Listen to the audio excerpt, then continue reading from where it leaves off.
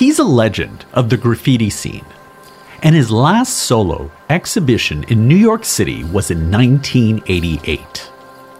Fast forward to 2020, and Leonard McGurr is back for his first solo show in his hometown after 32 years. If the name doesn't ring a bell, it's probably because he's better known as Futura. And his current show at the Eric Firestone Gallery is titled Futura 2000, which was his moniker before he dropped the date back in 1999.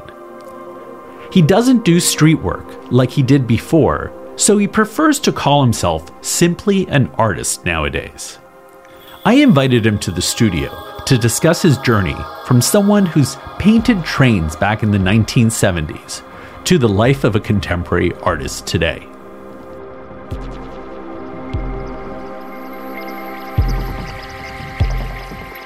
Well, at the moment, I'm in the midst of just opening an exhibition in the city with Eric Firestone Gallery on Great Jones. Actually, the address is 40 Great Jones. And so I've been doing that. And I've been preparing for that for the last, 2-3 months. So fortunately, that's been done, and the opening was last week. It was awesome. Congratulations.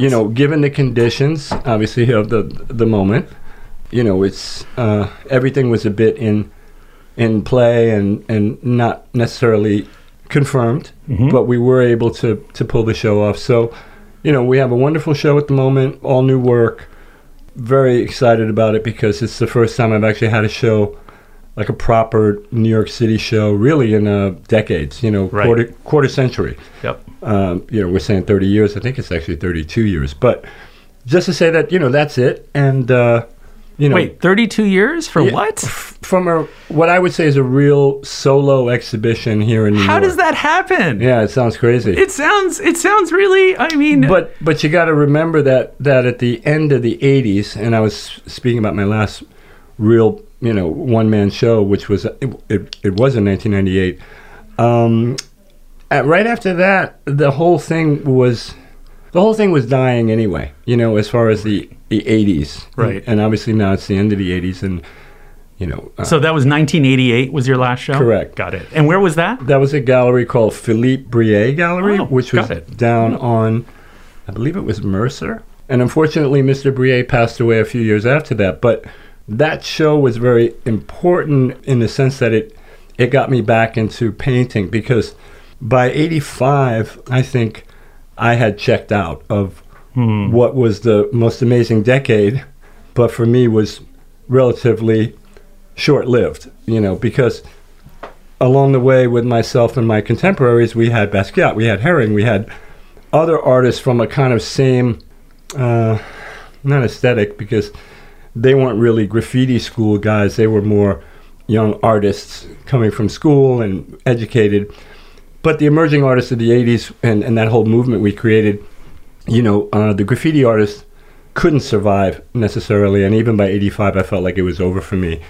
I had a son at that time. My son Timothy was born. And then it was a question of, well, like, this can't sustain me. I can't be net 90s, net half a year and never really getting paid, So I just wound up working and supporting my family for a few years.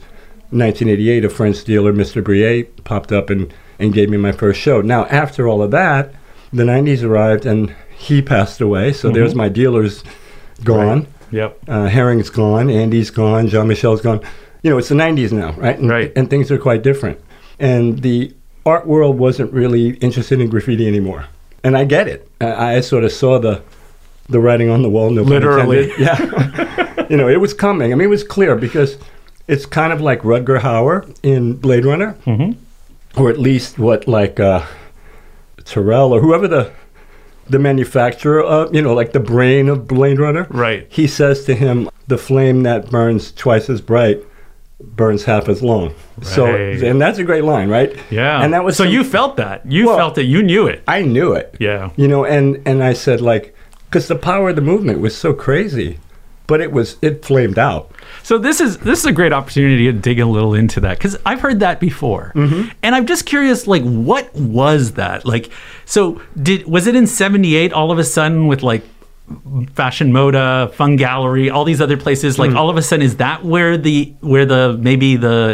I don't know, the spark, yes, started? Yeah. Well, it had previously been lit. They tried to light that spark or ignite that spark. Right. In the mid 74, 75 realm with United Graffiti Art, UGA, and Hugo and all the, heroes of our culture at that time, the 70s superstars. But it was too early, I mean, and they did interventions on like Lincoln Center. They had an exhibition in Soho, which no one from Uptown even knew what Soho was. But just to say that they were getting a foot into the quote-unquote art world, even though it was on the fringes. And it was also what we would later find out to be alternative galleries, not your, proper blue chip or whatever that is, which is why fashion happened, which is why fun happened, and all the spin-off alternative spaces happened. But, by 78... there was and it's funny because 70, I started writing in 1970 when I was 15. That's when I, realized like, oh wow, this is a kind of a thing. I'm seeing a lot of repetition and Taki 183. Like what's that? And who's Joe 136? And who's Snake One? And who's Phase 2? Who's Stay High 149? Wow, what a cool! Wow, look, he took the stick figure from the TV show The Saints. Like that's like Simon Templar, so all the, before Roger Moore became James Bond. So the references for me were all very telling and very like late 60s into what would be our culture. But 74 to 78, I was in the Navy for 4 years. So that's kind of the difference between me and I think the rest of the crew, is that I had a kind of a hiatus from the whole story in its infancy. And by 78 into now 79, my God, how many, basically subway art is a, photo pictorial of the golden era. Right. And so you see all the Dondies and the Lees and the Scenes and the Zephs and, everyone who was kind of killing it in the 70s. But now by the 78, 79, people were beginning to get older, and these possibilities of alternative things were happening again. I'd be remiss to not mention in I think 77 there was a thing called NOGA, which was Nation of Graffiti Artists. That was another second coming of UGA. Like, here's another organized group, some gentlemen, not with privilege, but with sympathy, empathy. And privilege. and some privilege, because they could provide these individuals. It's all right. We can call it for what it is. It's fine. That doesn't necessarily, privilege doesn't always mean people don't do the right thing with it. Absolutely. Right? And I think in our time, the people who were supportive of us, who did have that privilege, we appreciate it because they were supportive. Right. And at the same time, there were people later in the early 80s when the kind of fashion and marketability of, oh, hey, there are the kids. Oh, look, they'll come spray up your thing, for kind of cheap. But I would hear stories like, well, they charged the client $1,200 and they passed a couple hundred. It was never legit. So totally. I mean, when no money was on the table, everything was amazing. People were being generous and buying you lunch, but once the sale of stuff started to happen, we were kind of left out of the economics of it. But story of life, right? Yes, absolutely. So now this is, do you remember the first time you saw graffiti on the wall? You mentioned Taki 182 and all these others. Like, do you remember the first time? 183. Oh, I'm sorry, 183. That's okay. It's okay. My bad. But, so do you remember the first time kind of being sort of stopped in your tracks by it? Yeah, I do, as far as the writing on the wall again. But it wasn't like traditional graph. It was this person who used to go around scratching phone booths and mailboxes with religious messaging, which was read the Bible, go to church, Jesus saves. So the first Jesus saves. Is it that Jesus saves? No, it wasn't the same person. No. That's a whole subgenre of graffiti. Or her, or yes, them, exactly. or them, right? Or them, yeah, exactly. So, but I understood like, wow, this is. I mean, to me, I associate graffiti with a bathroom stall. Right. That's really the origins of graffiti. In your school, in your stall, someone, using foul language, talking about somebody's mother. Right. Then it becomes a more personalized thing where people, like a Taki, like a Joe, like a Snake, no, I'm going to identify myself. I'm the first. I live on this street. I'm the third, second, fourth, phase with Roman numerals. Everybody was, which is why when I came up with Futura 2000 in 1970.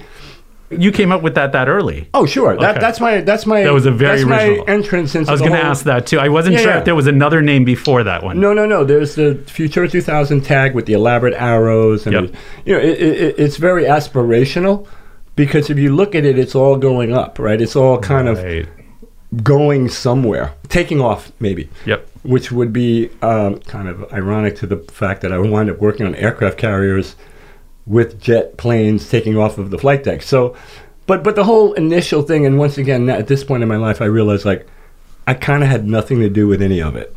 It was this is all me, just waiting to roll out and happen. Although in 1970, which is 50 years ago, that sounds nuts. Futura 2000, I wasn't going to live to be 45. It was just a cool number. Very influenced by 2001. I've said that 1,000 times. Yep.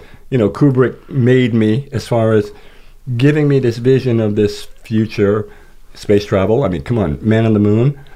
I was locked to my TV in '69 when that happened, and right after it happened, or while that was happening, my mother's in the back saying, "Baby, this is being shot on a soundstage in California. I wouldn't get too crazy about it."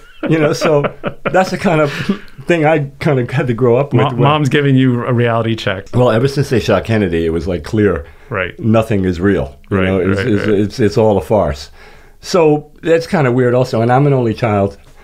And I think that helped my imagination a lot. And because I say it today, I have 5 people. You're talking about personality. Not to a point where it's a problem, but a recognition that there's a lot of people here.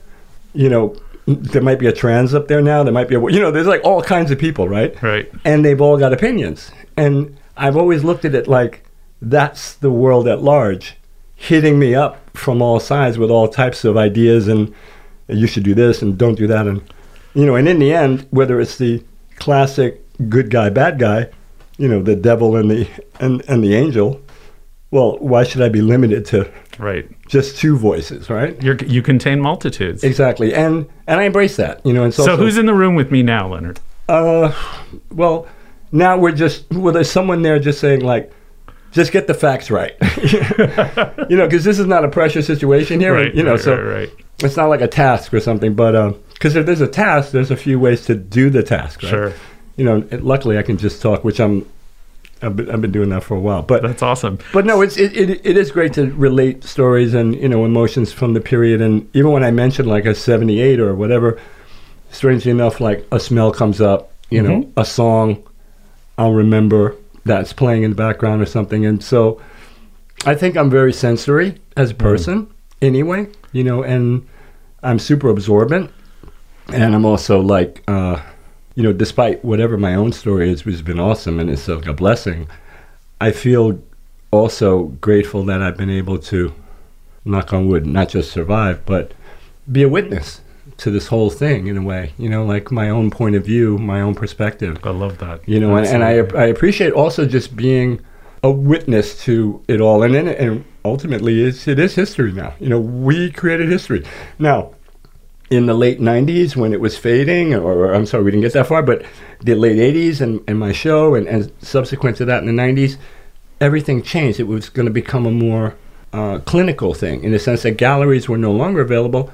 Hey, why don't we make T-shirts? And that's when the evolution of what we were doing in a gallery or in a studio practice became more I have a 386 PC computer. Predating Apple's arrival. And then ultimately by the mid-90s, everything was computing and graphics and not painting, because once again, the market for artwork only existed in Europe. Oh, really? Yeah, they were the ones who made They were us. supporting, yeah, exactly. And even once the cat was out of the bag with the books and the Star Wars and all the culture had been released to the world, well, fortunately, and thanks everyone, that 35 years ago, if you will, 1985, let's say, by the time these books and films were available for consumption, well, all these European kids and everyone who got access to it, they just started bombing. Right.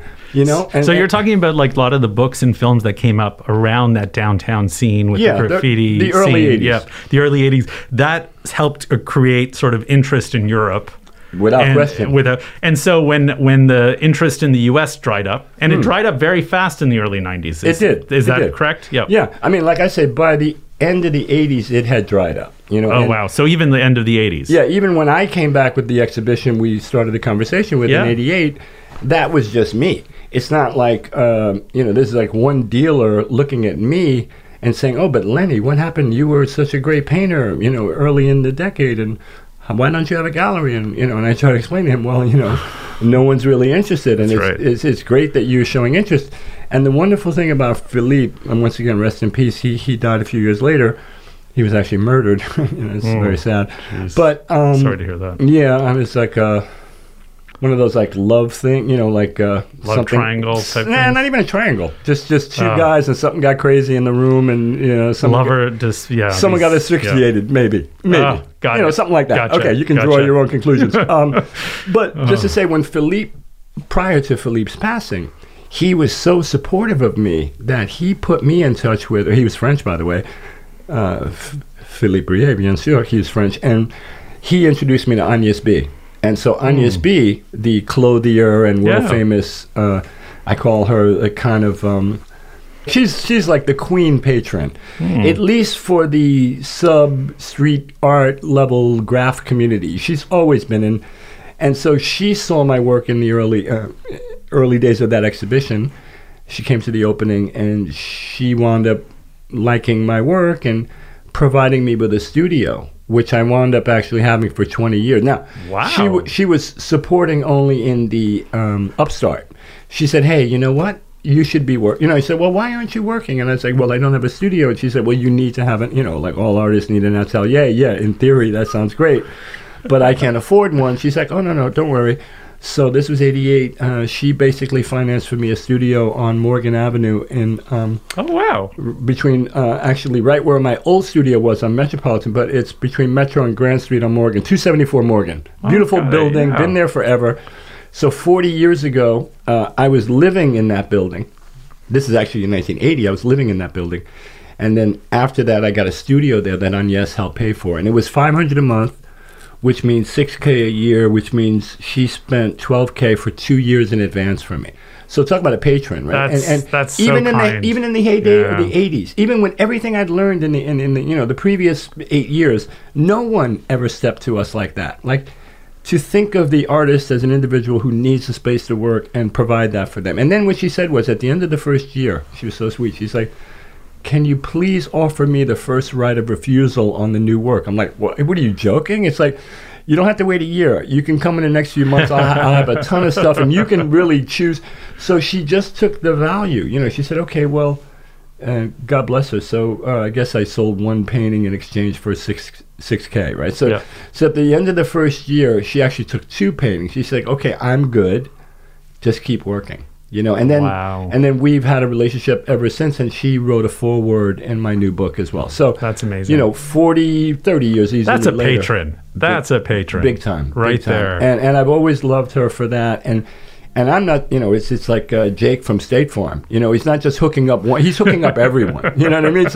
So she's not just doing it for me, and because she's done it for many artists, and one specifically, my friend Tony Clark. His name is A1. He passed away, but he was living in Paris at the time, and a lot of the artists from New York, even from the origins of the 80s, kind of that celebratory era, all expatriated to Europe anyway. People, Quick was living in Holland, and Toxic and Phase 2 and Sharp had been to Italy, and Core was in Belgium, and people were in Paris, because once again, the Europeans, certainly the Dutch, the French, I mean, you look at the French now as far as graffiti goes, like they're like kind of at the top of not just support, but seemingly endless events and festivals, and so they've taken it on as part of the culture. And it's funny because it's in their institutions and in their galleries and brick and mortars, but it's also heavily on the street. Yeah, you know, that's right. And even here in New York now, I've remarked during, obviously, you know, this horrible time we're in with police officers, you know, having other problems. There is so much graffiti going on in New York. I've noticed so much. It's crazy. It is. But you know what I love about it, right? Like, okay, so it's just young angst, whatever, you know, kids getting up, knowing that they can, you know, it's sort of like it's a free pass, right? And they're killing it. But what's also happening is what happened 40, 50, and probably 50 years from now is that some other kids who don't like those kids who are just doing throw-ups, like I love to see throw-ups on top, like, okay, well, I don't love, but let's say someone just did a mural, and then some other kid from the neighborhood's like, fuck that, like, you know, here's my throw-up on top of their work because I disrespect their work, and then here comes another guy with just one line, red, black, white, silver can over his work. That's right. So there's like layers of over and over and over, and I just think that's super cool because that's basically that's the street talking right there, you know. And it's probably what got you into it initially, partly. No, well, you know, actually back then, if you can believe it, we had respect for each other. You know, until someone that's so traditional. I know, right? We're so old-fashioned. Until Cap came along, because see, Cap is the famous artist from the '80s who took the position then, like I don't have style. And I don't care about this whole thing. What I like doing is going over everybody's stuff, and I'm going to make a name for myself being that guy. So in every you know kind of chapter of our you know history, there's a Cap type individual who has no respect, who probably has no talent, you know, and is just looking to get noticed. You know, it's now they always call them, what do they call them, toys or whatever? Well, once you know they haven't changed that name, it's still a toy. And yeah, you would think, wow, that's not only is he or she a toy, depending on who did it, but that's toy. You know, toy is an adjective, toy is, you know, a verb. It's whatever you want it to be. But yeah, I mean, and to me, that's the kind of beauty. Like when I did my wall on Houston with the Goldman Project a couple of years ago, you know, the annual or not annual, but the quarterly, you know, roll out the walls for the city. And that's at Lafayette and Houston for those people. Correct. Who don't know. Bowery. Bowery, I'm sorry. Correct. You're right. Bowery and Houston, right. But the whole thing about that wall's been here since Keith painted it back in the 80s, right? Mm-hmm. So that's a very traditional and historic wall. Now, unfortunately, you know, against Miami standards or really like a lot of cities around the world, New York, with the exception of, like, I don't know, there's something in Bushwick over there that's a little bit of a Bushwick Collective art walls area. Yeah. No, I'm sorry. Not really. Sorry, guys. No, Yeah, like this is my hometown, but that's not it. But this is New York, you know, and I get it. You know, I get where, like, first of all, we don't really have space available for that kind of sprawling Wynwood idea. That's right.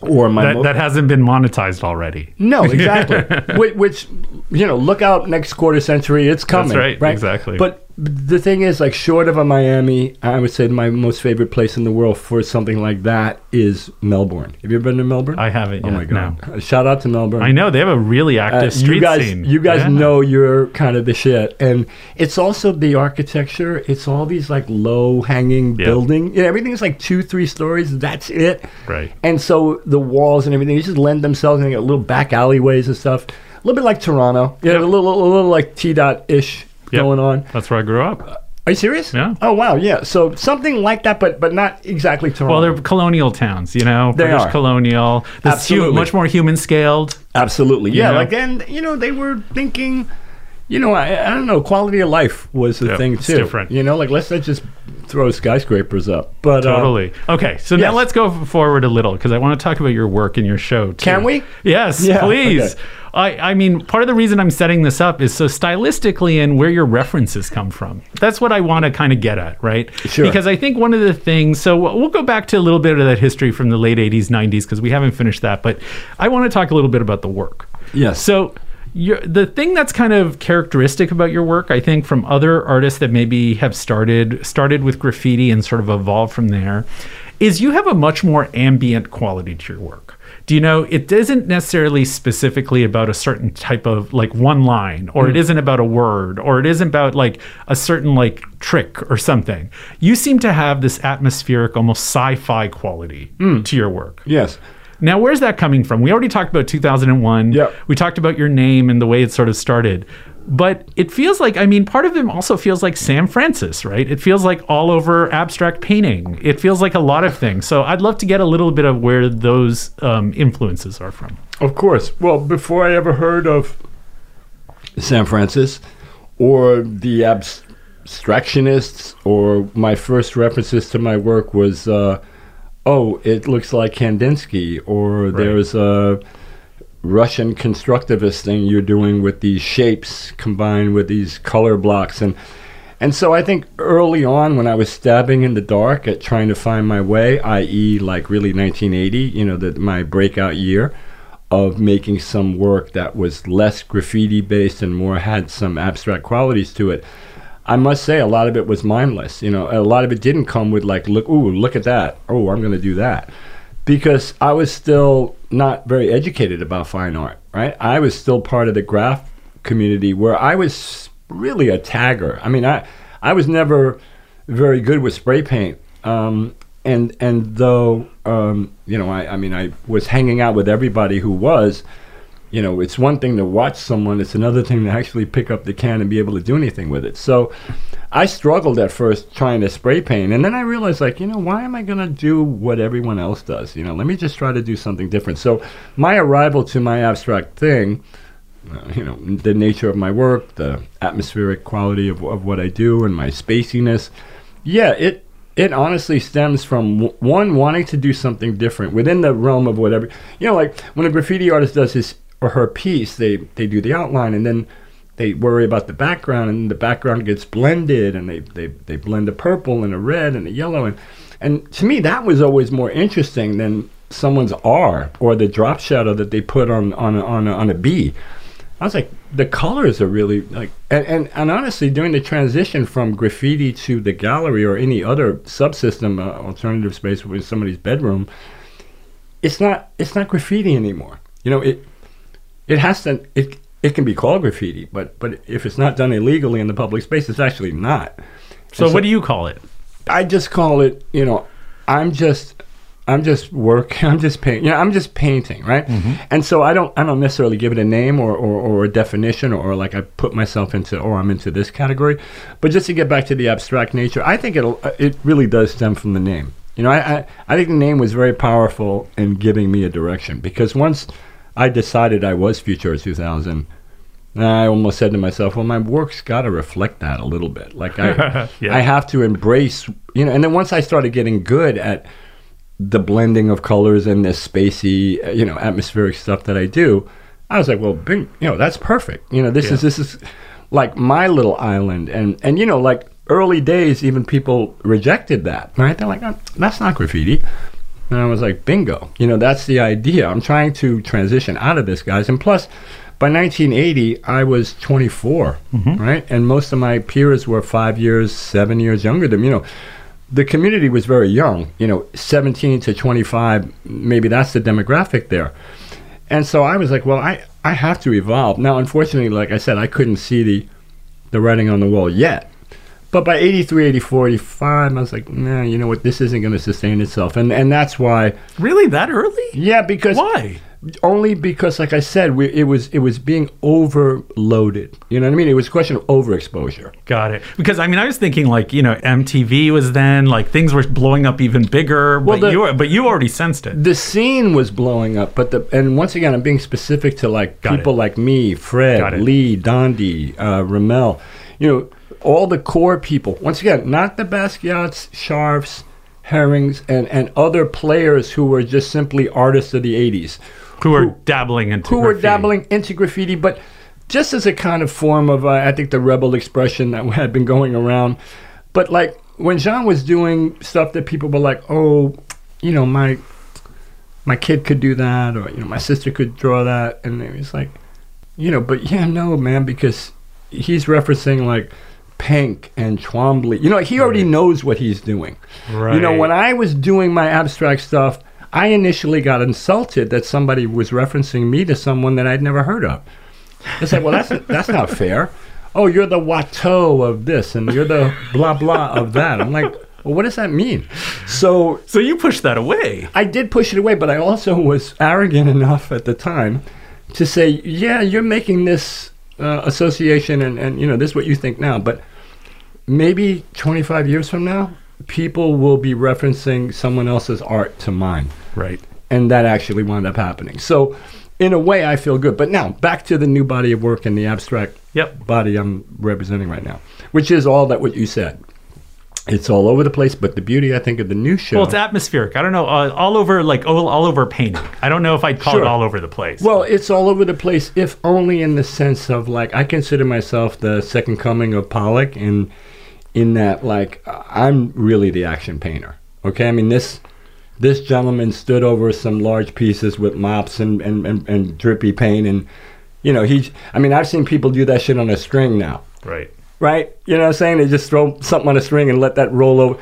So to me, yeah, it's exciting and whatever, but it's also, it's too random, right? It's just too damn random. In a sense of what I'm trying to do is, and I have to move. I can't paint without moving. Mm-hmm. And that's the other thing about aerosol, at least as a spray painter.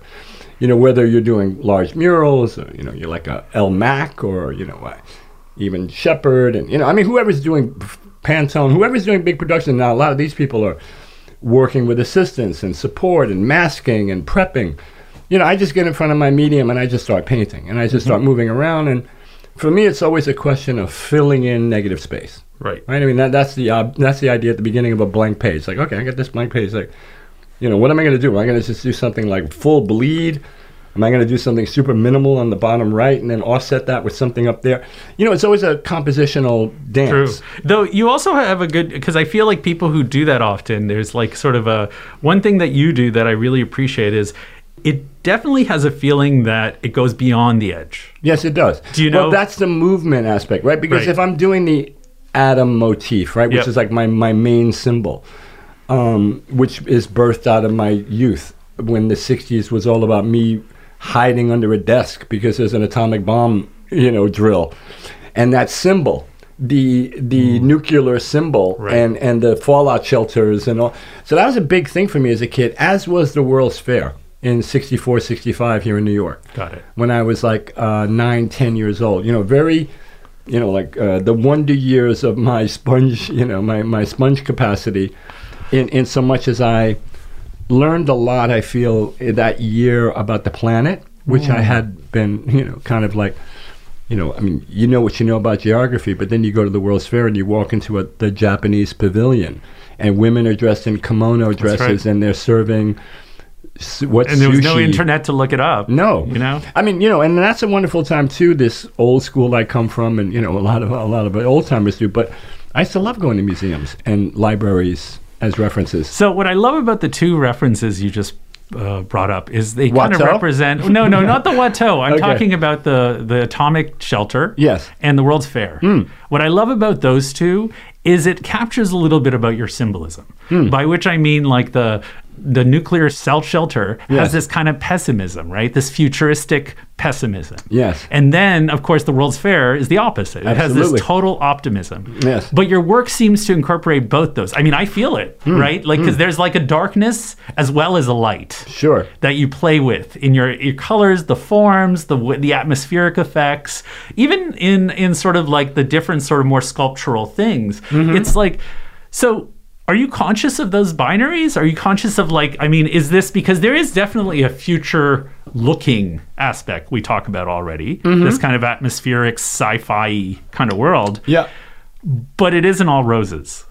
Well, no, because I think sometimes, what I like to do is just back to composition and having a kind of a balance in what I'm doing, right? Because I'm totally capable of doing the dark, heavy, whoa, you went off.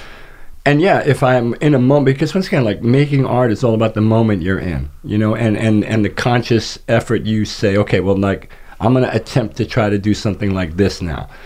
But all those things are subject to emotions and things that are actually outside of your control as a creative, in that, well, once again, what is, hey, future, what inspires you? Who inspires you? Well, I'm very much inspired by my own life that I'm living, and how can I constantly do something. I'm always also trying to just do better. You know what I mean?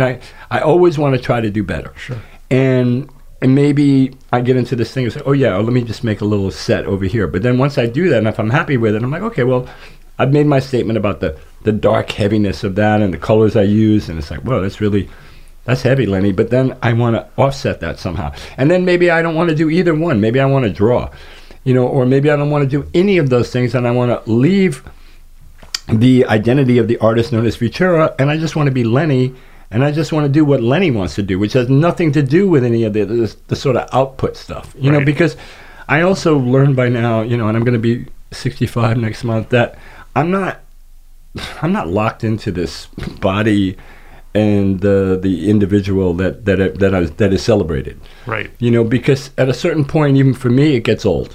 Right. And it's, I can tell you, it's boring. Because if I were the kind of person at this point in my life that needed to constantly reaffirm that by, hey, I'm Futura, hey, look at me, look what God, I'd feel sorry for me, Yeah. So I try to really be conscious of that, and I don't want to live in some place where I feel like I said, I'm blessed, man, beyond compare. I've got 2 amazing kids, I have love in my life, I have a team around me right now that's helping me rise up, actually, and I'm so grateful that, well, one, I've been super patient, Yep. right? Because there's other things to do rather than care about me, right? And those things require, much more thought. It's not just like, oh, hey, give me a can. No, I have a lot of fun when I paint, and that's why I'm super excited about the new show, because I can honestly tell you, like, I've done things and I looked at myself in the mirror and I'm like, yeah, that was not amazing. Like, you just kind of, not like you just mailed it in. No, I get it. But you mailed it. We're our worst critics. Absolutely. We really are. And I'm terrible. So when you see that early work, what do you think now? Because, an artist looking at their early work. I think, yikes. Okay, but no, I say yikes. I think all artists say that. I say yikes, but then I'm like, oh, wow, WTF. Because some of the pieces are like insane. So I wonder, like, not like, what was I smoking?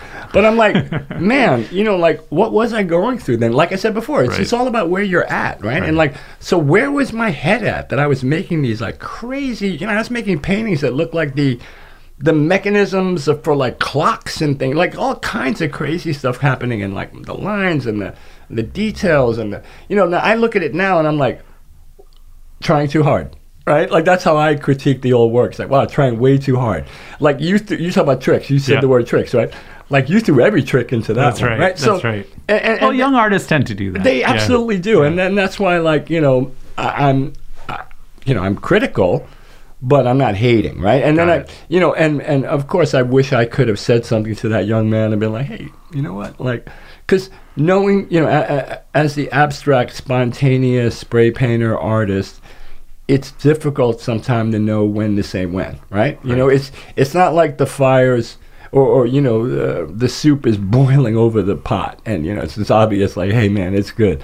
So I think sometimes I don't know when to stop, but I'm fine, because there's always, like I said, it's not just about trying to be a better person and do better, but there's always better work ahead.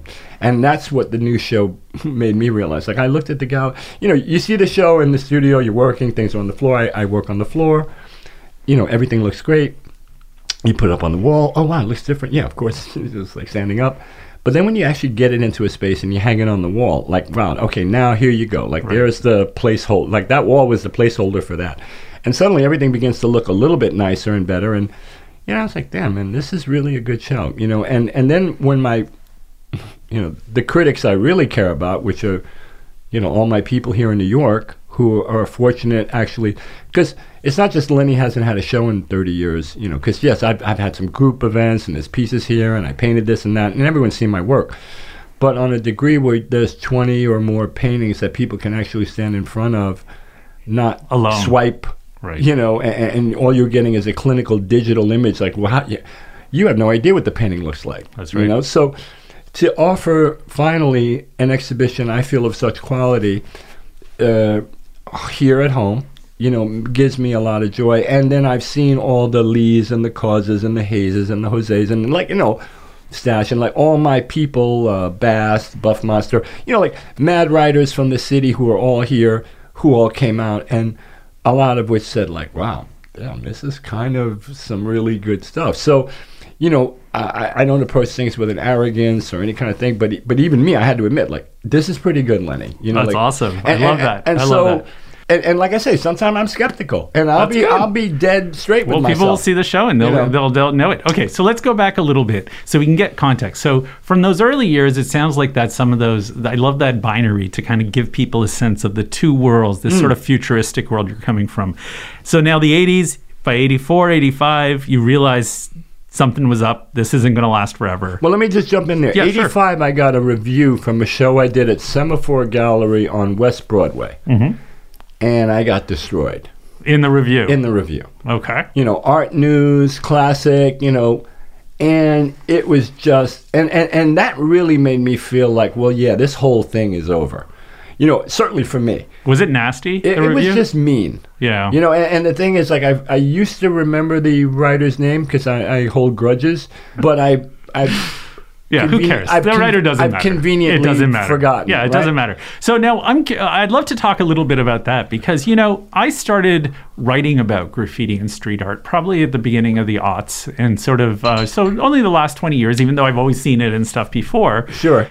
And I was always so shocked how much animosity the more conventional art world had towards street art and graffiti writers. In general, like anybody who came from that world. Yeah, well, I mean, I'm the number... It was worse in the 80s, I'm guessing. I'm like public enemy number one then at that point. Because, yeah, I just sense that they... You know, I feel like the art world needs to be... Though, to be fair, we're in the art world now, so it's not like... We can't talk about it in the present. Maybe in the past. Yeah. No. Well, certainly in the past. And But also but still now... partly, yeah, okay. What I was going to say is the art world needs to be...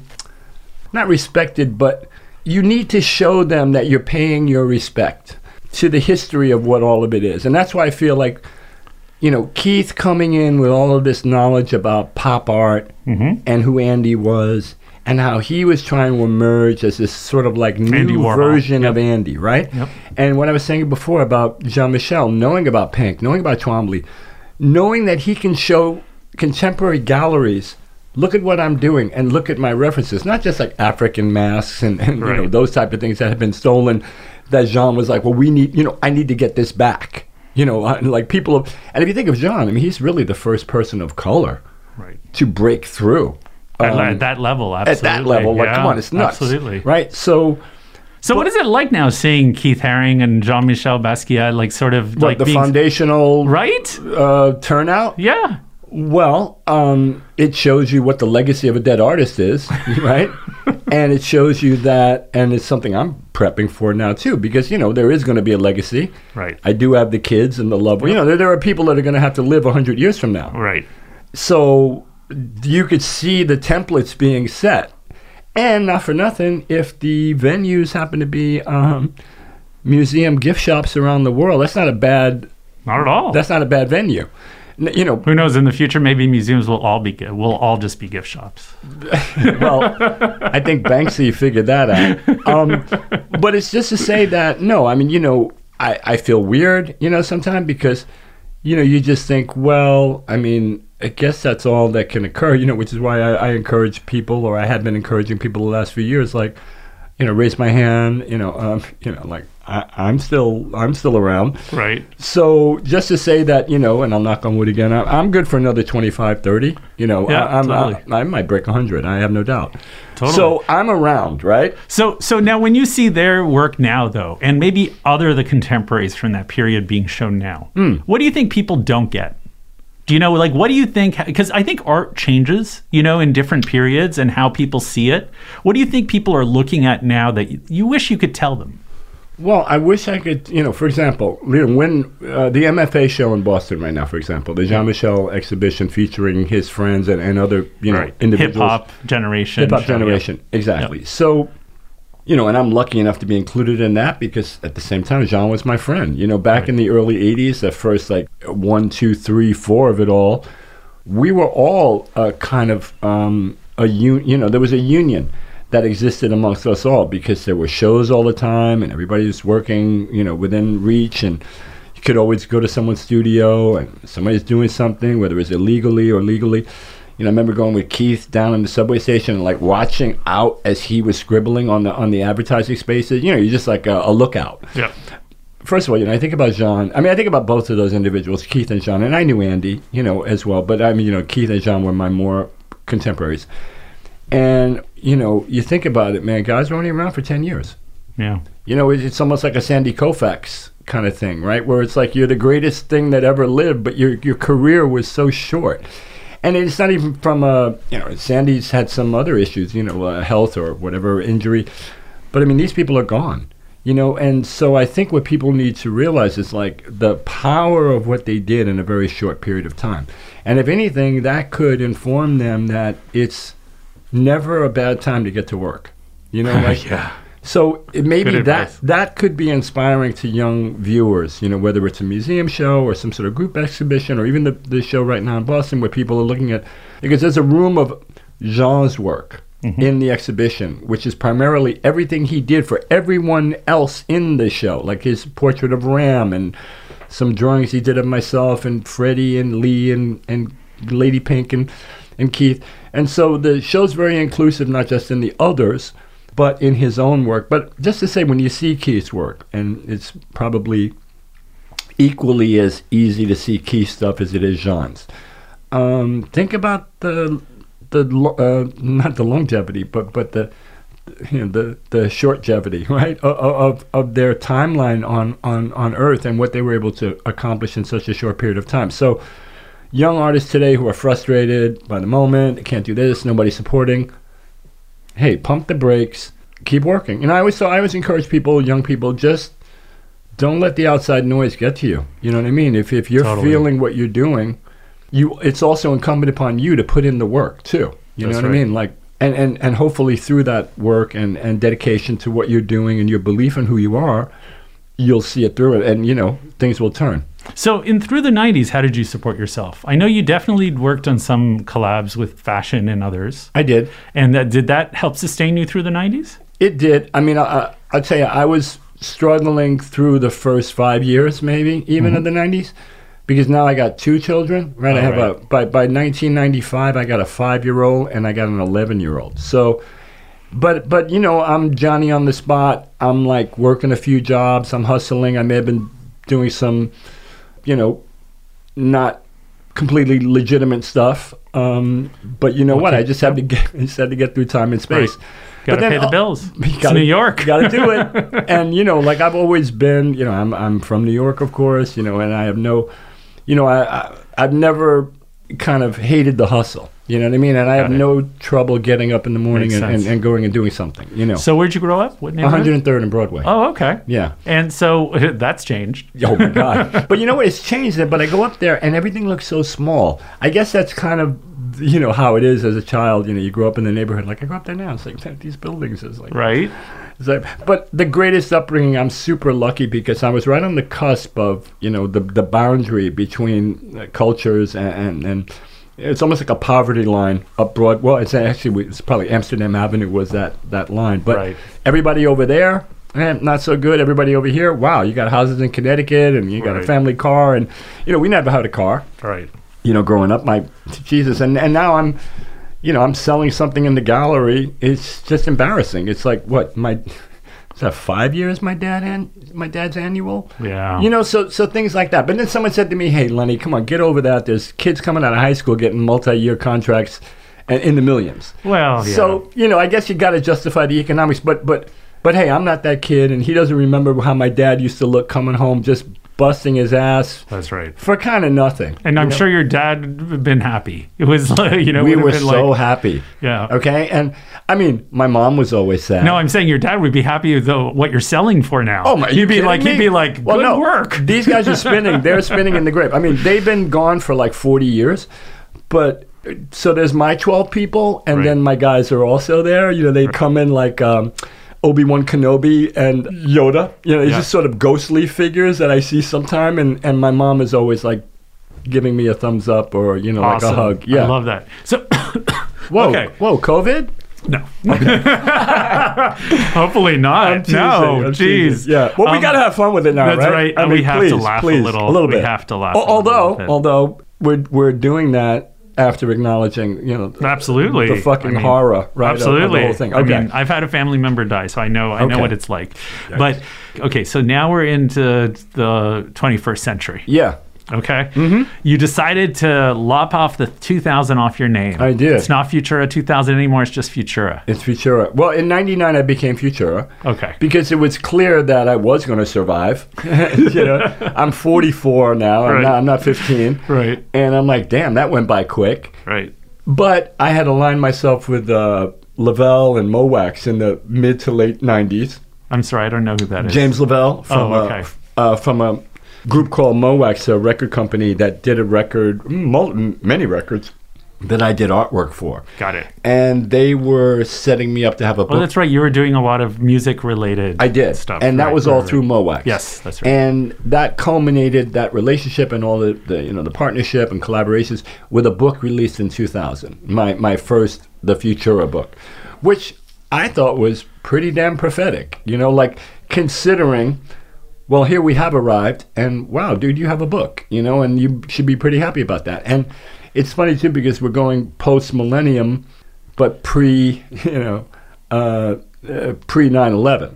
So right as 2000 was arriving, I was kind of on top of everything then, right? And it's the reality of what 9/11 did then. It kind of took a good decade out of everything. Everything was certainly, in the same way the 80s was short-lived at the end, 2000s were short-lived in the beginning because everything just kind of got quashed and, everybody had to just step back and suddenly your own thing isn't that important. It's kind of the way COVID has created everything now when, you're trying to do the best you can, but then everyone else is suffering around you and it's not a great time to be, waving your flag and, hey, look at me.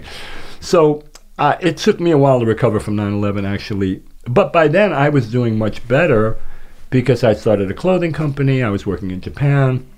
I had great relationships now in Japan that I had built since the mid-decade. I discovered the internet in 1996. I wrote an extensive webpage that I thought in a way was like me adapting to the web and what it was potentially going to be in the same way I went abstract on subway cars. Because I jumped on the web, I think maybe only Carlos and his brother Randy, Mayor and Kel first, Randy, the Rodriguez brothers, they were the first guys to actually get online in the mid-90s. And from that scene. From the whole graffiti school, if you will. Got it. And there was a global site called Art Crimes, which may still be there, run by Sarah, I forget who the... administrators were for that site, but that inspired me because someone's like, oh, the internet, right? And I'm like, well, yeah, I heard about it, but don't you have to be in college? I didn't know what it was, right? Right. And then someone's like, no. And then meanwhile, I was slick enough, actually, I got a job at Kinko's right there on University Place in 12th Street before the 7-Eleven merger, or the old Kinko's. And I got a job as a color copy operator. I was working nights, but we had Macs and PCs, and we used to rent time for people. And that's when I discovered Adobe. And I was like, oh, wow, Illustrator, Photoshop. So all those 96, 7 years when people were just stumbling into whatever was what, I was already back there. I was writing HTML. I was into code. And I actually took it upon myself to use this, what I called, Facebook stole it, but I was like, wow, this is I swear to God, they stole it. I was like, this is like a virtual wall. Okay? And even when that whole Facebook thing came about, and I hate them, because of there was a kind of eliteness thing that I despised, that you got to be part of this crew to do this. And my friend was like, no, you don't. You can do your own thing over here. Right. You don't have to go into their mall. You can create your own little... Totally. like a bodega. So that was your first entry. Yeah. And then... Well, it was Art Crimes, and then my boy's like, well, I'll show you how to write HTML. You just copy the source, and then you take out their GIFs and JPEGs, and you put in your own... so it took me no time to actually figure that out. And then I felt like, wow, this is cool. I learned the language here, kind of. And I exploited it for a few years. I was... really out there, with propaganda, which is basically, it was never the problem with the web then too. Wait, what propaganda? Well, just verbal nonsense. Oh, okay. Yeah. I was like, is that another label? I don't know. No. Like not at all. Just to say that like it was basically me talking about spewing the 80s. Your stuff. Yep. Yeah, and because now it's 96, right, and 7, 8, 9 into the millennium, and there's a young crew that were just arriving, right, who maybe didn't even know. They might have known about me from MOAX, but they didn't know about me from the Break Train. You know, so I was trying to fill in the gaps for them. So it makes sense. You're already thinking of your legacy a little bit there and educating people.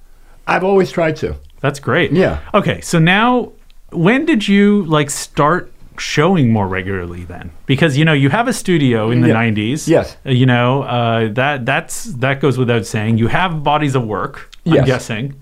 But how did you actually start showing, and where were you showing at that time? Well, so we're talking around 2000 now. Yeah, well, 2000 still not so much. Trying to think, because if you think about it, the Wynwood Walls in Miami, the first coming of them was 10 years ago, before Mr. Goldman passed, right. Tony. It wouldn't have been until about 2010 to where I actually start to come back as a painter, because I had been surviving over time doing, like I said, I had my clothing company, Futura Laboratories, which wasn't really a moneymaker, but it was a kind of a break-even-y thing, and there was a few monies. And you're one of the first artists to do sort of your own label in that scene, is that right? I mean, from New York, it was myself, Stash, there was a crew called PNB Nation, but I mean, from the graffiti hardcore crew, I guess, we were some of the first. But now by 2000, I had kind of gone solo, and I'm running my own company. And, it was profitable, and I could always sell a painting randomly here and there, and, someone might be interested, or a drawing. It was always a group show to be a part of. And I had a studio all this time, but the studio wasn't much functional as it was a museum for all of my stuff. Right. And, and it wasn't until, honestly, the last 2.5 to 3 years, I'd say 17, things began to change because. Oh wow! Yeah, it took that long. It took that long. It really did. It's amazing. So, what do you think? Why do you think, Lionel, this happens? I mean, in many ways, you're such a legend, right? Like everyone knows who you are. Yeah. It's not. But why did this happen? You think? Like, what were the factors? And I just want to have real talk. Sure. Like, it's like this is not like anything. Like, I think it's me checking out from the art world, right? Because I was always skeptical of them, and here I am. Yeah, I'm back. But it's kind of like the whole system. It kind of sucks. It does kind of suck. It kind of sucks. And let's admit it. The thing is, there's not just a hypocrisy. There's some hypocrisy in there that I don't like. But the thing is, I think I was always a little bit like, just shy and gun shy, from my whole experience in the 80s. That makes sense. And I can mention Tony Shafrazi, who was a very important gallerist for us all in the early 80s, mid 80s. Yeah, can you tell us about that? I mean, I've never met Tony. I've only conversed with him a couple of times, like Armenian. Online. He is. I know. That's Armenian. Funny. I know. And he's the one who fucking tagged up the Guernica. I know. Right? I mean, but can we talk about him, like in terms of like what, like when you say he was important? What about like? I mean, forget Banksy throwing something in a museum. Like Tony went in and tagged up on the Guernica. I mean, that's like pretty heavy. Is that what got him respect in the graffiti scene? I don't know if it's got him respect, but it's what got him notoriety. Got him in the door, right? That's right. And people were digging that because, see, I think the thing with Guernica is it's not just Picasso, but it's what are your whole feelings about that? That's right. Right? So then it becomes another layer into not just like defacing someone's art, but the reason why you defaced it. He had political motivations behind, like, well, no, I don't support that. So that's kind of interesting. But yeah, I think that is how. And you know what? Tony's still there. I see him commenting on Instagram posts and stuff. And so, but when you say like, because there are these pages, like Fun Gallery was influential. Like when you say they were doing, like, what did they actually do? Because this is one of the things in the art world I'd love to get your opinion on. There's so many gatekeepers, right? Yes. Or at least, there are tons of gatekeepers. Sure. And maybe they had more power than they do before, but they still have power. Absolutely. Right? Were they the gatekeepers that, like, sanctioned to be like, hey, guys, what you're doing is legit, and everyone felt good about it? Like, when you say that they helped, what did they actually do? Well, I think what they did was they, now, I separate Tony and Patty completely. as I would from like Sidney Janis or La Placa or any of those other entities that were somewhat fly-by-night. Like, let's just put up a gallery here. I remember there was something over by where the Apple store is now on 14th Street. There was some space, graffiti above ground, it might have been called. But to me, it made me sick because it was like people just selling shoes or fish or whatever. Right. You know, it got to a point where no one cared really about the artist. They just, once again, saw some money in it. And it's like I said before, like, hey, here you go. And then you were supposed to be happy with whatever, and there was no real representation for us other than like a sort of trust factor, which really didn't exist from these people. So all of that, and let's get back to Tony, though, for a minute. What happened was, I think, when he began his stable of artists, and, there was Donald Batchelor and Catroni and myself and Keith and Kenny and Jean-Michel, a couple other individuals, but by having someone like me in there, I always felt like I was a token, actually. Oh, really? Yeah, at the time, because here I am, okay, I got a list of artists, but you're really the only one from this other thing. You're an outlier. We'll include you in. So when you say you're a token street writer? Yes. Got it. Yes. And I didn't see that at first. But then what I saw was, by my, it's like anything else now that I've come to know over the years. Like, you put me in on a show, well, now you can use me to get other people. You know what I mean? Yeah. Hey, Futura's in. Yep. You want to be in the show? Futura's in. And I didn't even cast a shadow I cast now that I cast, then that I cast now. Right. Now I'm a get. Because if you get me, then, you got 10 other people would want to be in because I'm in. Right. Back then, no, not the case, but back then he could sell that to the community. He could sell that. He could have a crazy opening because Lenny's in the show. And a couple of years ago, Lenny was on tour with The Clash. And a couple of years ago, Lenny had a record. All of how they were kind of cashing in on it. But the thing is, it didn't translate to putting me into those collections where you were placing all these other people. Interesting. And that's what I realized happened. Like, you kind of used me. You used me in my moment, and you kind of took advantage of, whatever I had that came with me, but then there was no real financial reward. And the real kicker was, we sold the painting, this is the classic, we sold the painting for $12,000, $6,000, but then there was a $2,400 material cost, and then the blah. They itemized the shit down where I got like $150. And so that, I was like, okay, that's it. I'm done. It's not going to work. Yeah. And then, Semaphore 85. Lenny, another guy, William, I forget who he was. Very nice guy. He had a gallery over in the East Village, too. It was Semaphore East, Semaphore West. Robert, Richard, whoever. Lenny, blah, blah, blah. And that was great. It was like I had my own show. He was fully supportive. He actually sold a couple of paintings before the show. But then the review, and then it was like, okay, that's it. Like, I can't. And I was actually asking myself, like, why? Why am I, like, I don't want that. Like, the thing is, like, even today, I have no, it sounds crazy, but, not like I have no ambition, but there's, like, nothing I want. I don't want anything, right? It's a good place to be. I just want to wake up, right? And, years ago, I used to say, I just want to wake up and tell people to fuck off. And just let me live my life, right? And now I've got myself to this part where, man, I've created a pretty cool job for myself to where I am very free.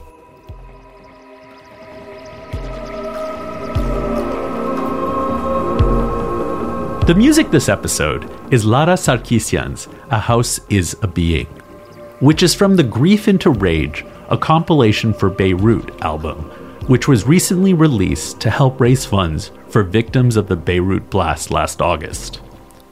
I'm sending love to those who continue to grapple with that horrific event. I know we're all still waiting for answers. Let's hope we get them soon. I'm Hrag Vartanian, the co-founder and editor-in-chief of Hyperallergic. Thanks for listening, and stay safe.